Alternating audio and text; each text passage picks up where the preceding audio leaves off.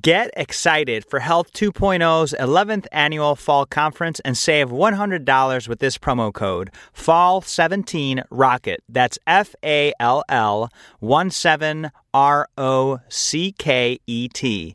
At this one-of-a-kind conference, you'll discover the latest innovation and hear the hottest topics and trends in health tech. Join 2,000 decision makers, including healthcare providers, developers, investors, and startups, as they gather to see over 200 live product demos, 100 plus thought leaders, and 10 new company launches. Visit outcomesrocket.com/health20. That's outcomesrocket.com/health20 and use promo code FALL17ROCKET to get $100 off of this outstanding and exciting event. Outcomes Rocket listeners, welcome back once again to the Outcomes Rocket, the show where healthcare leaders and influencers get together to defeat the common enemy, which is bad outcomes. You know, every single day that we wake up in the morning, we wake up with the choice of doing something about the system or just complaining about it. And if you're listening to this show, something tells me deep in my gut that you've decided that you're an action taker. And just like the folks on the show, they are also action takers. Today I have one of the best action takers in the industry. His name is Peter Valenzuela. He's a doctor, a chief medical officer for Subtle Medical Group in the Redwoods. He's given national and international presentations on topics related to change management, healthcare innovation, and physician leadership development. Peter was previously named Physician Executive of the Year by the Medical Group Management Association and the American College of Medical Practice Executives. In his spare time, Dr. Valenzuela is a medical satirist with a web comic about hilarious lives of clinicians, staff, and administrators working in a large health system. You could find that at www.doc-related.com, and we'll also include that in the show notes so you could check out his work. It's really, really funny, actually. But with that, I want to open up the mic to Peter here and have him fill in any of the gaps that I may have missed in the intro. Peter, welcome to the show. Hey, thank you so much. So I appreciate you having me. Absolutely. And one of the first things that I like to kick off the show with, Peter, is why did you decide to get into the medical sector? Well, you know, it's funny. My whole life, I've been drawing since I was a kid. I actually used to love to draw growing up, and I loved to make houses and be really creative with that. I always thought I was going to be an architect growing up, and so I spent a lot of time doing that. And then when I was 15 years old, my mother was diagnosed with ovarian cancer. Wow. And over the course of 2 years, I was really exposed to different aspects of healthcare as well as its impact on families. And it really inspired me to change what I initially wanted to do, which was be an architect and go into the medical field. Wow. And so it was this opportunity to be able to touch lives and you know, you had a very personal thing with your mom that really sparked that difference in your career path. So as you dove into it, and it's a long road to where you're at now, what is it that inspires you to keep going? Because I find that a lot of people decide to get in and then give up. What is it that inspires you to keep going? Well, I think when it comes to physicians, most of them are innately driven, kind of naturally. We tend to be really competitive. We want to be at the top of everything. And so you have your own kind of inner inspiration. You have that kind of resilience, that grit component that gets you through. But it's also the desire to want to help other people and help them in ways that maybe other individuals can't. And that has to do with their health, which has such a dramatic impact in patients and their families. Huge. And so as you've taken on various different leadership roles now in your career, you've become a proven leader in medicine, Peter, and I want to congratulate you for all the stuff that you've done. In your experience, what do you feel a hot topic that should be on every medical leader's agenda today? And how are you and your organization doing to tackle that? Sure. You know, for me, it's a no-brainer. It's really, I touched on resilience, and probably one of the biggest challenges we're having right now is physician burnout and dealing with well-being. You know, if you read an article in most medical journals or you look at the news, one of the most common things that comes up is physicians' dissatisfaction with providing care the way they have to now and the bureaucracies that are inherent with it. I mean, for example, I was in clinic yesterday afternoon and I finished my last patient around 5:30 and I chartered for another 2 hours before I could go home. Wow. That's just kind of the norm now for physicians. And so for us, it's been a really big target is how do we address that resiliency point? How do we address the well-being of our physicians? There's documentaries that are coming up that are talking about that. There's a documentary that I saw at Kickstarter recently called Do No Harm, and it talks about the suicide rates being 2 to 3 times higher for physicians than they are for the normal population. So that is kind of the big driver for us. It's a big passion. And we've actually made some positive headwinds related to addressing those components. And can you give us an example of some of the things that you've done there to help with this? Sure. We put together a well-being committee that's made up of physicians within our medical group. Just to give you background on our medical group. Yeah, we're about 125 multi-specialty physicians and clinicians. We practice throughout Sonoma County. So on the plus side, we are in the Wine Valley, and that seems to help somewhat with stress. But, on the downside, it's also one of those things that we have to keep addressing. And so what our Well Committee did was put together a plan on how are we going to help our group culture as well as the overall wellness of our doctors. And we actually developed a 3-prong approach. We broke it up into the personal components for the physician, and it includes things like mentoring. It includes having a buddy system to help onboard those physicians, employee assistance programs. And then we have professional components. It includes continuing medical education. We have people who are gurus with our IT system and EMR, and they actually will sit down with those people and try to find out what are the biggest challenges. But also one of the things that we've done that's had a major impact for our group has been addressing medical missions. We have some physicians that really have a need to want to get back to the roots of why they got into healthcare. And what we do within our medical group is we've told our physicians, if you decide you want to go overseas or out of the country to provide a medical mission, we're willing to pay up to $2,500 of that if you agree to come back and give us a presentation at an all-group meeting so you can talk about your learnings. And that's been very well received. We've had physicians go to India, to Africa, to Asia, and the impact they have there is great. But what it does for our group is it kind of reinvigorates us to why we're doing what we're doing.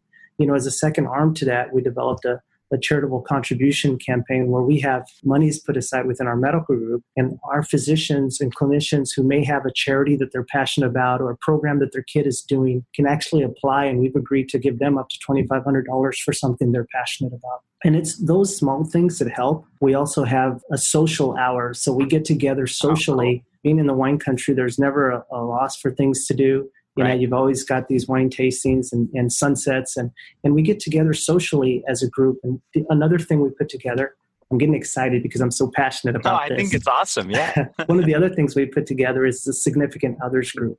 The things that we take for granted is we're spending long hours working, and we may have people at home who are waiting for us who really don't have something to do and also feel at a loss. They may not have contacts. They may not have a social relationship with the new community, especially if they're new physicians. And we put together a significant others group that includes them, where they meet regularly and they come up with activities for themselves as well as activities for the medical group. We've had Halloween parties for the medical group. We've had car shows, events for the medical group. And this has all been coordinating through our significant others as well.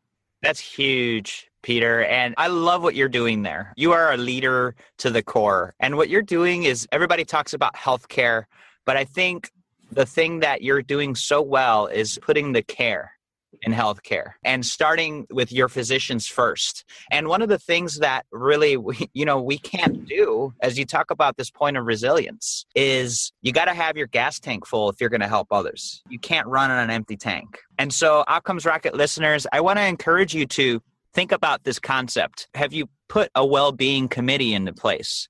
You got to make sure that there's ways to make it part of the institution, part of the governance of the hospital if you're really going to do a good job of keeping physicians out of burnout. And Dr. Valenzuela here has shared so many just tips and tricks of how to do it, that if you're listening to this, the beauty of the podcast is that you can always rewind or listen to it again. But he mentioned some outstanding points, and I hope that you took some notes because I saw the fire in his eyes. And maybe, Peter, is there some feedback that you've gotten from your group that tells you this is working?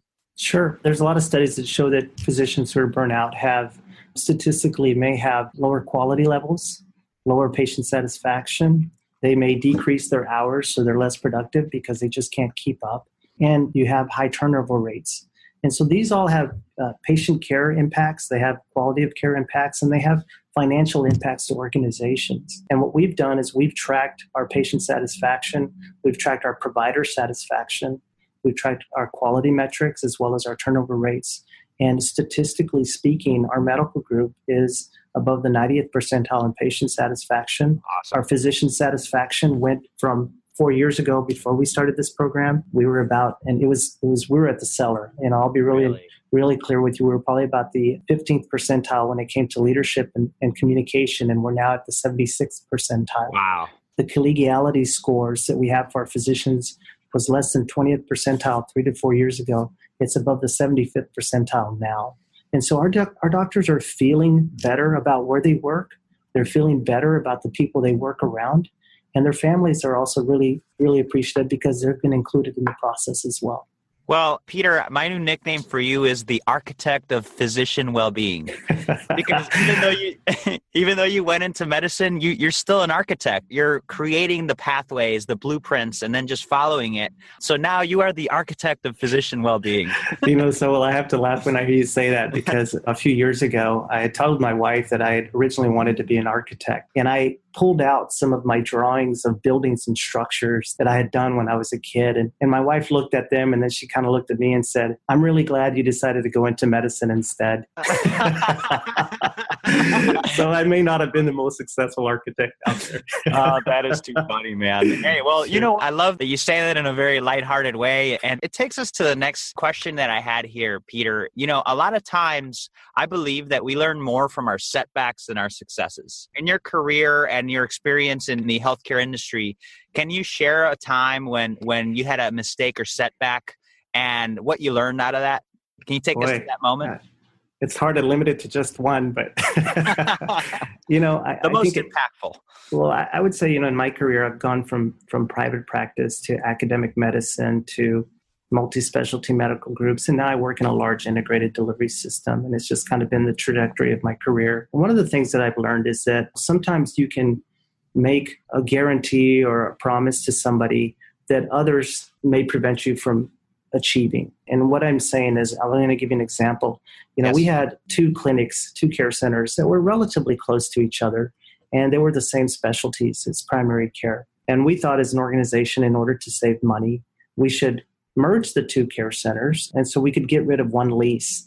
And our ultimate plan was to build a new care center updated with all of the high-tech gear and stuff for them to have within the next year. And so my role as a physician was to help serve as the liaison and advocate in helping the physicians understand how merging the care centers would be beneficial, how it would be something that would actually result in a nicer, larger care center in the near future. And so through my relationship with the physicians, they agreed and they came together. And within the year, our organization decided to freeze all capital. And so these physicians who had been essentially promised a care center had to be told, hey, look, we know we said we were going to do this, but it's been put on hold. And they really couldn't understand that, because when you say you're going to do something and you have a strong relationship with somebody, it's powerful enough to drive you to make changes. Yes. And when you feel like they're letting you down, it really, really kind of erodes that trust that you may have built with them. And I can tell you that it was really difficult for me to feel like I was going in with my tail tucked between my legs and talking to these physicians and trying to explain to them that, we were in a financial crunch as a large organization and capital had been frozen. And I got to tell you, one of my biggest lessons is being careful what you can promise. Yes. And how you have conversations, because it can have long-term impacts on you as well as the people that you've influenced. Absolutely, Peter. And you really do have to be careful of what you promise. Take a note from Peter's book here. And so, Peter, what happened afterwards? What did you do? Because, to recuperate trust is difficult. And so I'm curious what you did, and maybe we could take another pearl of wisdom there from you sharing. So, one of the things that I tried to do was get really lateral with the organization, because they started prioritizing projects. And so I kind of lobbied at the higher table to help propel this care center up on the priority list and help them understand how it was going to benefit the organization overall, as well as the negative impact it was going to have on the people if we hadn't. I recently read a study that said that 16% of all strategic decisions are impacted by the people who are going to be affected by it, which means organizations only ask people that are going to be affected 16% of the time. The 84% of the time it's done in a silo without their involvement. And it's, that's pretty kind of heart-wrenching when you think about it. It is. And it sounds like you stepped away from this. You did what you could to recuperate the trust. But the big takeaway is make sure you temper what you promise. And if possible, try to go beyond that 16% and try to get as many stakeholders involved as possible. I couldn't agree more. And I really couldn't stress that more. And that statistic is actually a healthcare organization statistic. Wow. That's truly gut-wrenching. Yeah, I'm sure people will ask for to cite it, and I'm happy to share that with you later. I just can't think about it off the top of my head. Absolutely. and we'll have an opportunity for you to provide the best way for them to contact you. And so We'll definitely open that up to the group here. Peter, we went to the darkness, and now let's go to the light. Share with us a moment that is one of your most proudest moments in medical leadership.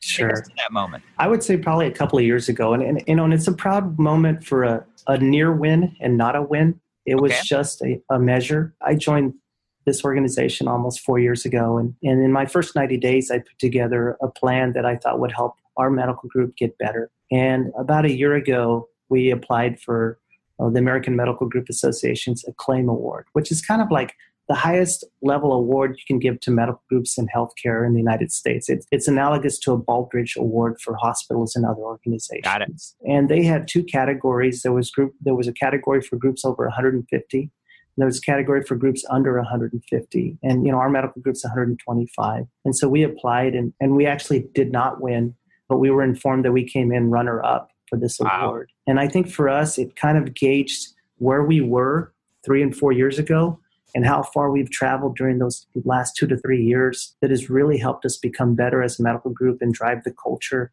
as well as the well-being of our physicians. That's huge. And so you came in number 2 out of how many? I don't know how many applicants they had, but there's literally thousands of medical groups in the country. So, and it's usually the upper tier. I mean, some of the winners have been, Mayo and Geisinger and Advocate and Sharps, Sharpie, Steely, Cleveland Clinic, all these organizations that you read about.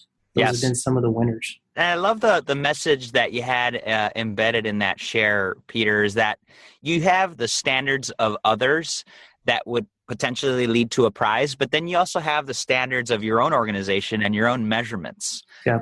And while you didn't win, you took the baseline of where you were to now where you're at in almost winning. Yeah. The improvements that you guys made were, I'm sure, really dramatic. And kudos to you guys for improving the culture and just the systems and the well-being of your physicians to get there. Thank you. As you work to affect change in the business that we're in, maybe I'd love to just learn about a project or focus that you guys are working on today and maybe share it with us so that the other people across the country or even the world could learn from it. One of the things that we're doing within our medical group is we're trying to take a page from Google. One of the things that Google does with their employees is they allow them 20% of their time to do other projects that may not be directly related to their work. And so within our medical group, what we've started doing is asking our physicians, what are the other passions you have related to care that you could be doing that you're not doing now? And as an example, in our primary care departments, we have some physicians that go and work 1 or 2 half days at a community health center providing those services. We have some physicians who rotate through residency training program that we have here as part of educators. We have others who are actually looking at rotating in some of our other specialty clinics to increase their skills, including in orthopedic surgery and OB-GYN. So it's that removing the monotony of what you do day to day and exposing you to something else so that you can feel a sense of achievement and reward doing what you're doing without feeling so burnt out doing the same thing over and over again. That's excellent. This cross-pollination, Peter, I feel like we could definitely do a better job of, it sounds like you're doing a really nice job of it over there at Redwoods, just taking a page from a tech company like Google. Yeah. What are they doing? This thing that you're doing, I feel like, is reawakening the passions from within and just getting them to be more passionate about what they do. Sure, exactly. I really appreciate you sharing that. And you gave us some really concrete examples of how it's working. And I hope that you've actually gotten people to get inspired to do the same thing. And my encouragement to the listeners is that if you took a note from Peter's book, that you just reach out and say, hey, Peter, thank you so much for that idea. I put it into practice and this is what happened, because ultimately it's these connections that are going to lead to really further flourishing of the medical community. And so, Peter, thanks for sharing. Thank you so much, Saul.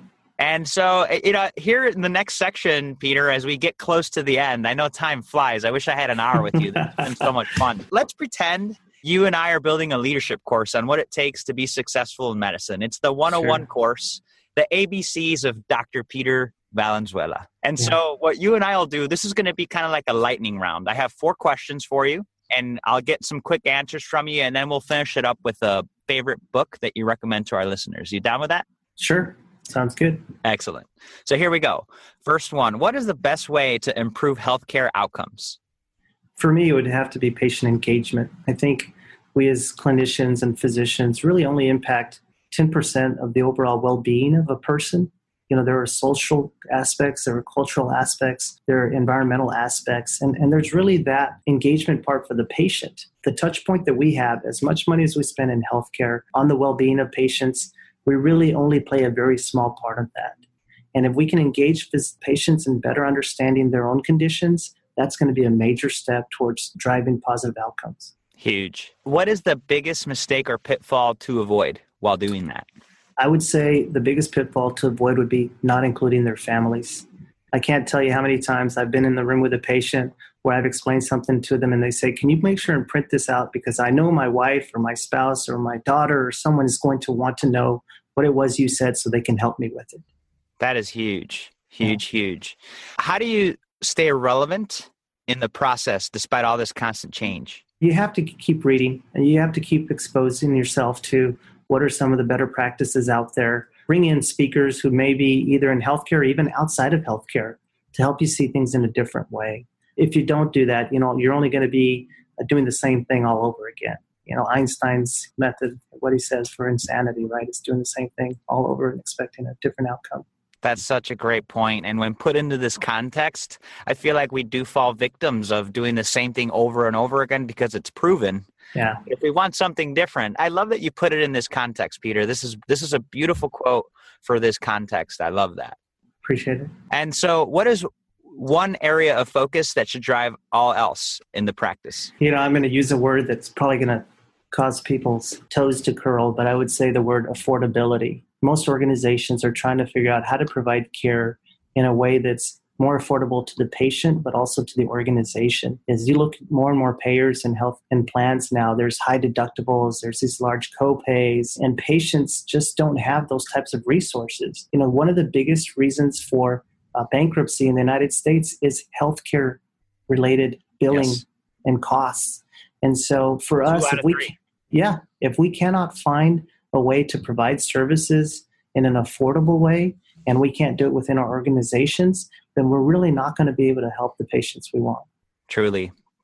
What would you recommend the listeners a book to read at the end of the syllabus? So I'm going to be non-traditional. I know that I'm in the healthcare field and I'm a physician. And there's actually 2 books that I represent. One is called Kill the Company by Lisa Bodell. Is it Kill? Kill the Company. Kill the Company, Lisa Bodell. Yeah, and it's really kind of one of these culture change and innovation type books that addresses what it is organizations need to do to drive positive change and to affect their customers and patients that they're dealing with. Wow. And the second one? The second one is called Best Practices Are Stupid.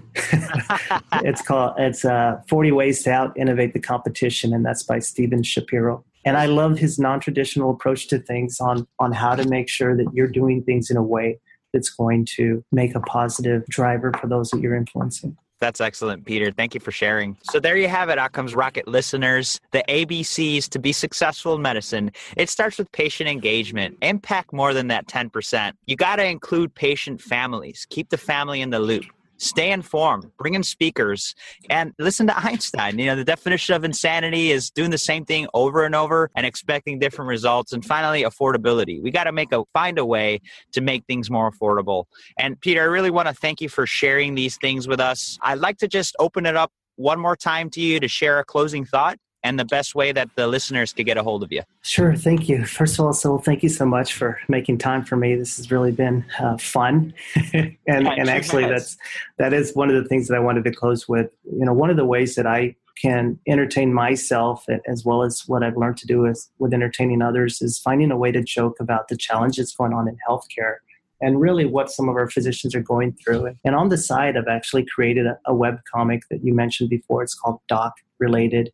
and it's doc-related.com. And it's an approach of providing a perspective to what the physicians and clinicians and staff deal with every day in the care centers in a humorous way. So it shines a light on our frustrations and things that exasperate us, but it does it in a way that makes you laugh. So I'd really encourage the listeners to take a look, and I'd love their feedback as well. That's awesome. So it's doc-related.com. Correct. And I'll be sure to, Outcomes Rocket listeners, don't worry about writing it down if you're driving or out for a run. I'll be sure to include all of these resources and the pearls of wisdom that we've discussed here with Dr. Valenzuela on the website. Go to www.outcomesrocket.com and look for Peter in the search bar, and then you'll see his episode pop up with all the links and notes so you could get into this doc-related.com to add a little lightness to your day. So, Peter, what's the best way that they could reach you? Email. I've got several email accounts. You can reach me at, you mentioned peter@docrelated.com would probably be the easiest. I also have a contact information, phone number I'm happy to share too as well if you'd like. Wonderful. So what we could do is if you want to reach Peter, feel free to email him, and then he'll be happy to provide that to you, unless you wanted to give it here on the show. It's your call too. That's fine as well. Yeah, sure. I'll give you my cell phone. I'm always accessible. Area code 360-305-5015. Love to hear back from any of the listeners. Outstanding. So there you have it, Outcomes Rocket listeners. The gentleman gave you his phone number. If you feel like you could contribute, collaborate, or just give him a compliment for the great job he's done here today, he's open to it. So take him up on it. And so, Peter, I just want to say thank you so much for taking the opportunity to speak with us today. I really think that the conversations we had will create a really positive ripple effect in what it is to be refueled and engaged as a physician. And so really want to thank you and just wish you the best for the rest of your day. Great. Thank you, Saul. I appreciate you taking the time. Get excited for Health 2.0's 11th annual fall conference and save $100 with this promo code, FALL17ROCKET. That's FALL17ROCKET. At this one-of-a-kind conference, you'll discover the latest innovation and hear the hottest topics and trends in health tech. Join 2,000 decision makers, including healthcare providers, developers, investors, and startups, as they gather to see over 200 live product demos, 100 plus thought leaders, and 10 new company launches. Visit outcomesrocket.com/health20. That's outcomesrocket.com/health20 and use promo code FALL17ROCKET to get $100 off of this outstanding and exciting event.